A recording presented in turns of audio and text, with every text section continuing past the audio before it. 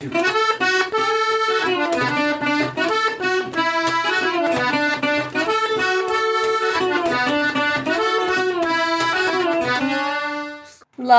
hate, respect, gratitude. In the beginning was the Word. Feelings matter. Words matter.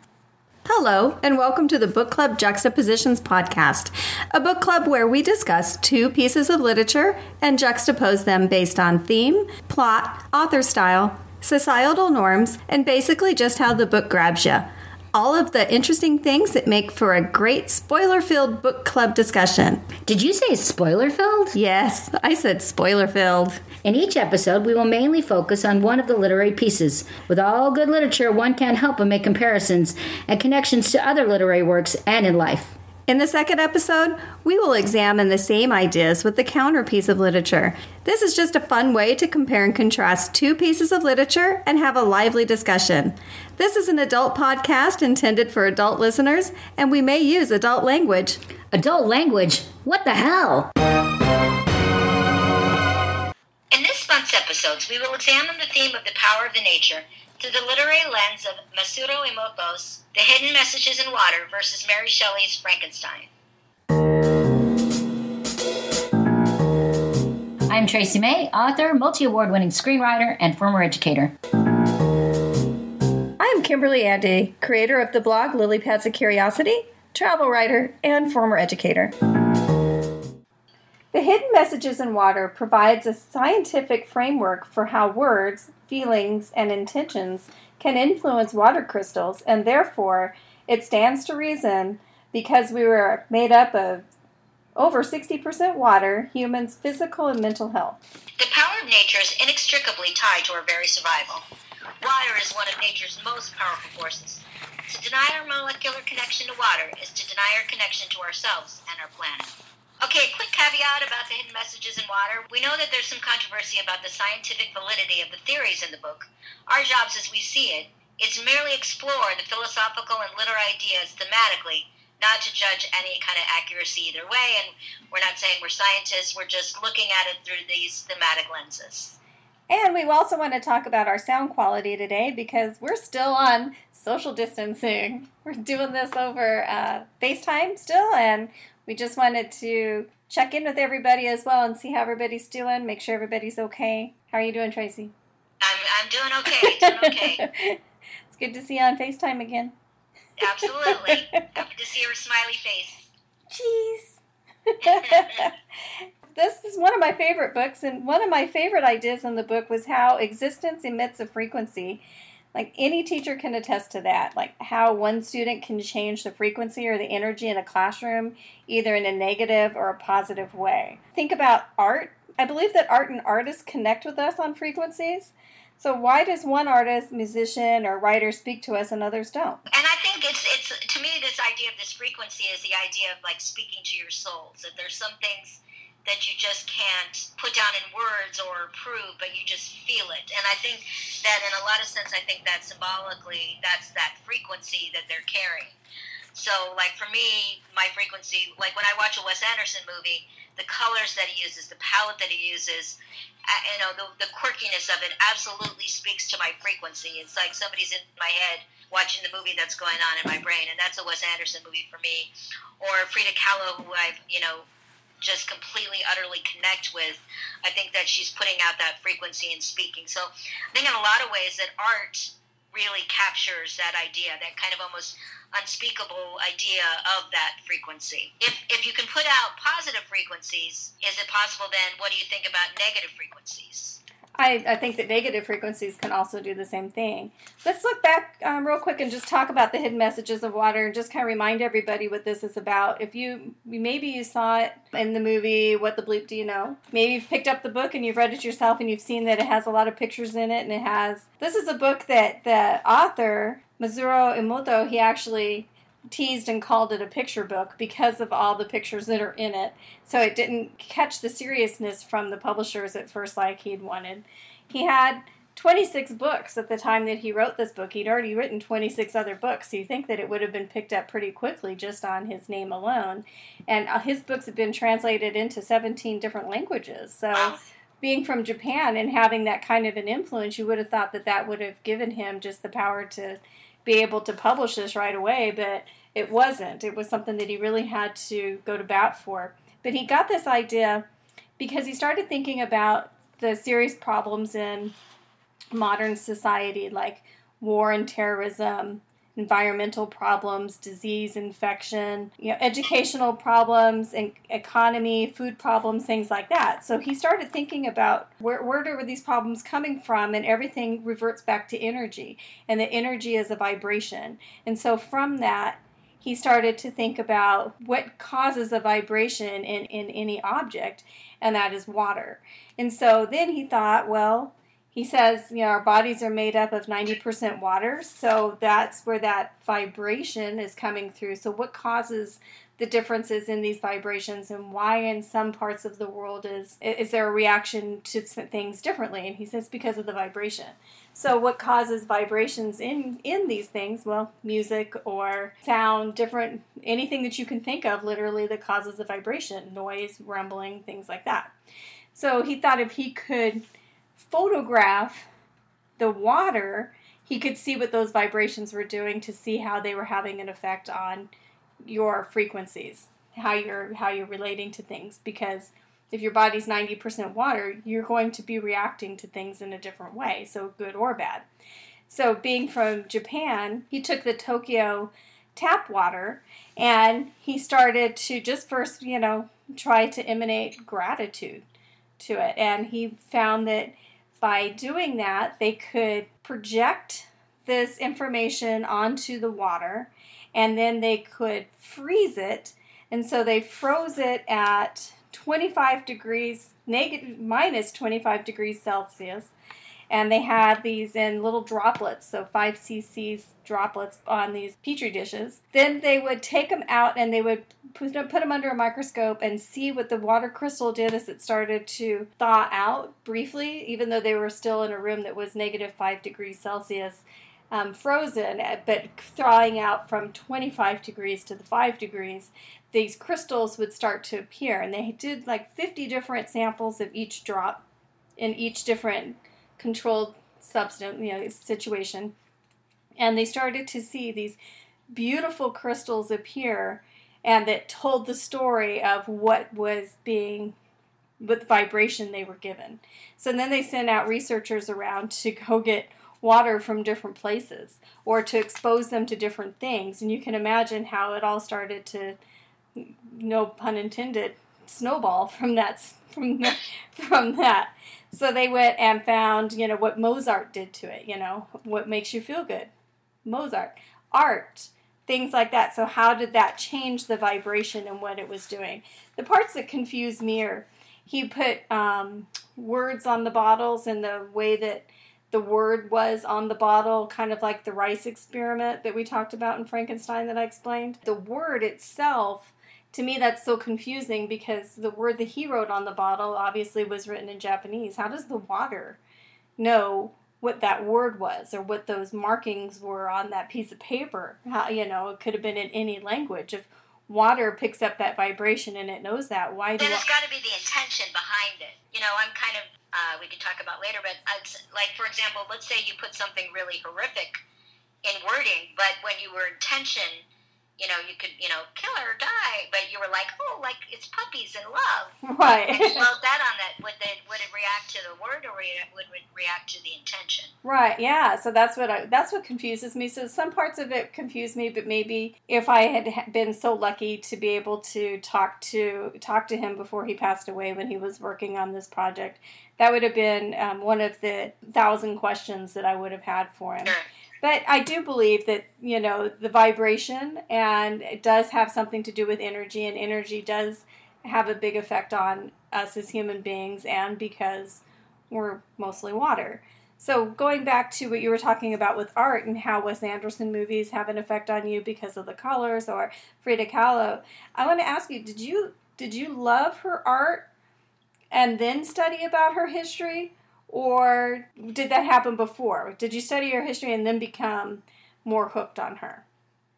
It's a good question. I would imagine that I saw her art before I saw her.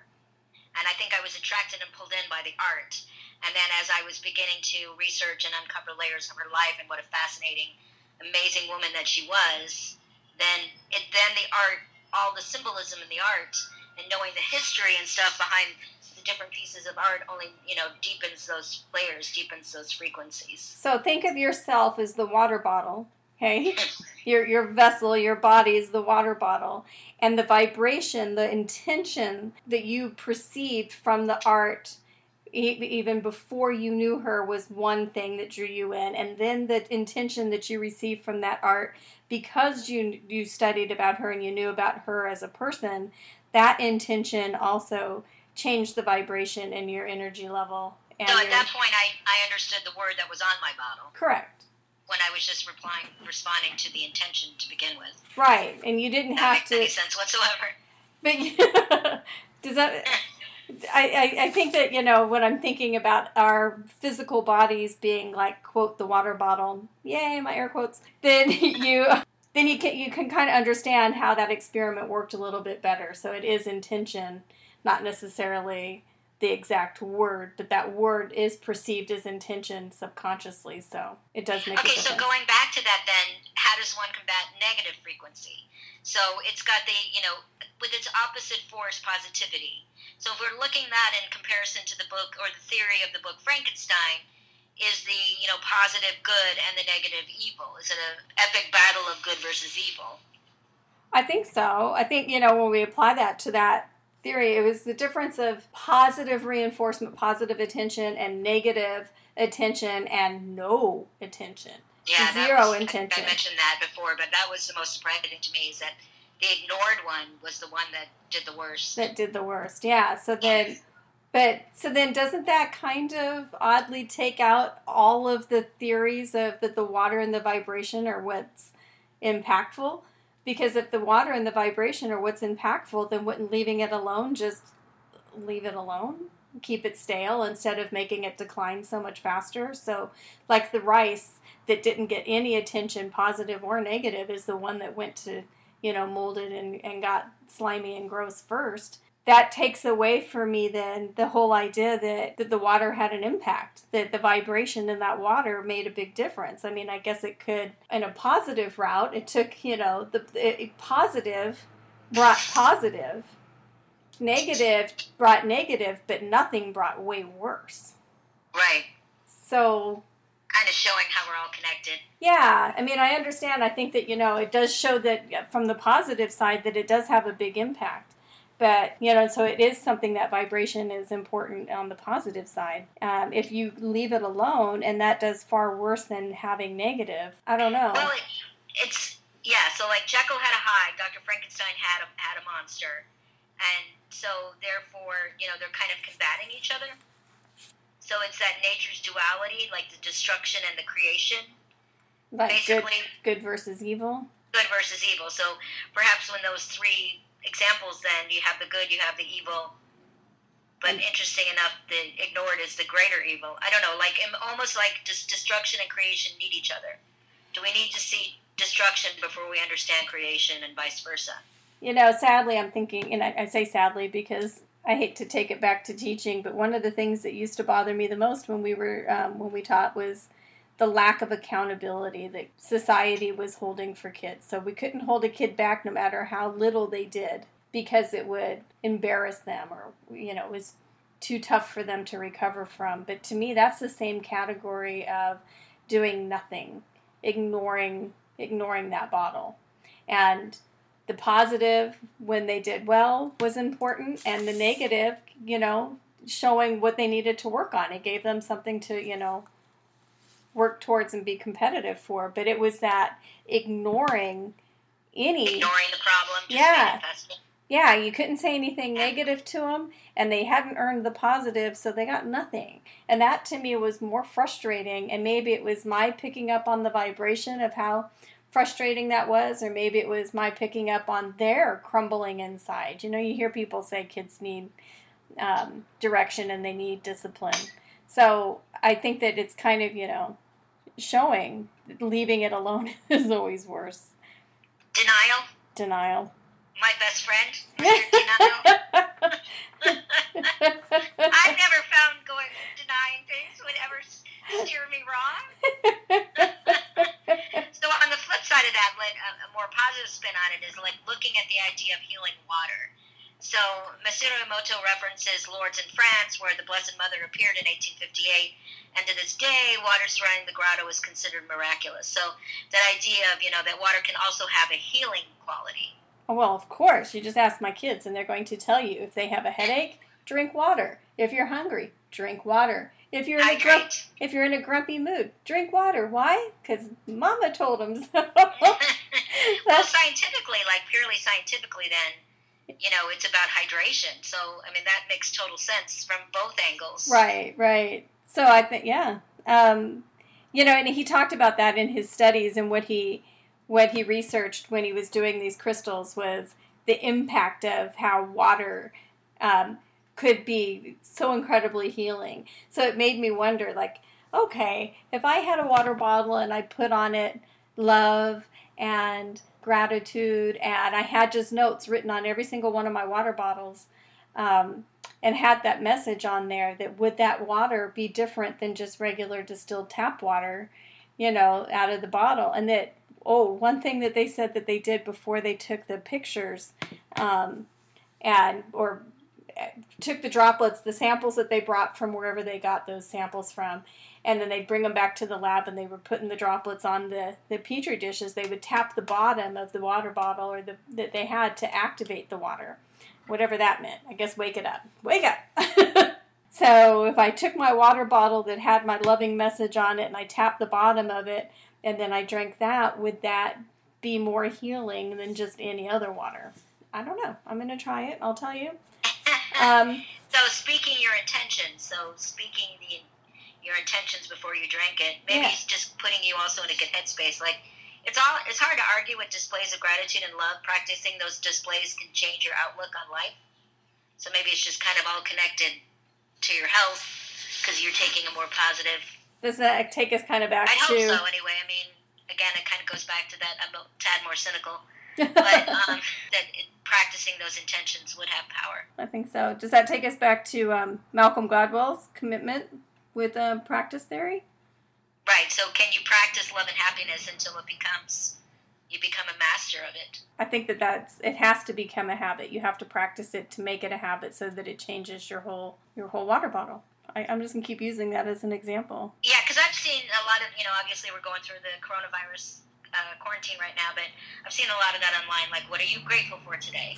Like kind of reminding people just to practice that, become an outlier in love and happiness kind of thing. Exactly. Thank you, Malcolm. Does our age change our reactions to things? For example, AC/DC on the water causes a different crystal, and is that crystal different as we get older? Does that make sense? So, like, to me, when I hear AC/DC, I think of good things. So that intention that comes through is different. I think of, my friends in high school. Versus like you hated. Let's say you hated them. Right. So like my friends in high school, we always had a great time listening to AC/DC or, the Scorpions or Ozzy Osbourne. And my friend Darren's probably, doing a high five right now cheering because we used to listen to those things and they'd make me happy. So the intentions would make me happy. But I know other people might have heard those, at an older age and maybe to me like rap music right now and be like, no, that just irritates me. So I wonder if age has a difference in those reactions. Yeah, I mean, I think in the bottom line, though, it's probably just going to go back to whatever you're putting out there. I think it may be reacting, and what we put out there and what we react to is going to be different if you're 20 and, 21, our age. Yes. Plus 30. I'm 21. Is it reacting to your intention versus it reacting to the actual music? Do you think that words then have power? Yeah, I think words absolutely have power. Even just from a biblical sense, but yeah, I think words definitely have power. Yeah, I just think it's just such a fascinating thing to look at from different angles, thematically. And, again, going back to Frankenstein, being able to look and say, here's somebody that thought he could control all of that, when I think we're just kind of passengers in a lot of respects to this. That's true. I was just looking through some of my notes, some of the comments that the author made about this, and he was talking about, we're talking about increasing our immunity. And right now, with all this going on, this is very relevant. But he said, among all the medicines, there are none with as much healing power as love. So I love seeing that people are spending the time and sending messages to each other on social media and whatnot, right. With the love. And that since I came to this realization, I've continued to tell people that immunity is love. What could be more effective at overcoming negative energies and returning vitality to the body? However, I've recently felt the need to change my terminology. I now know that it is not love alone that forms immunity, but it's love and gratitude.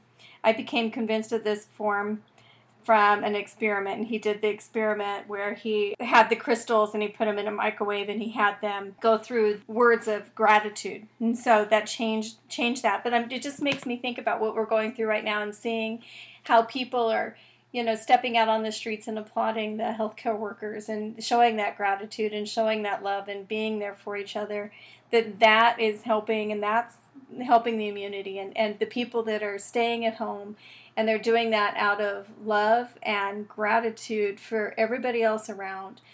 Wearing the masks, we were talking about that earlier before we started to record, that, I love that the Surgeon General is telling us that the mask isn't for us, it's for you. So I wear a mask so that you don't get sick, and you wear a mask so that I don't get sick, and it's that gratitude to do those things for each other. So I think, for sure now, if any time in our existence has shown us how we're all connected, this is the time how we, all of us influence everybody else.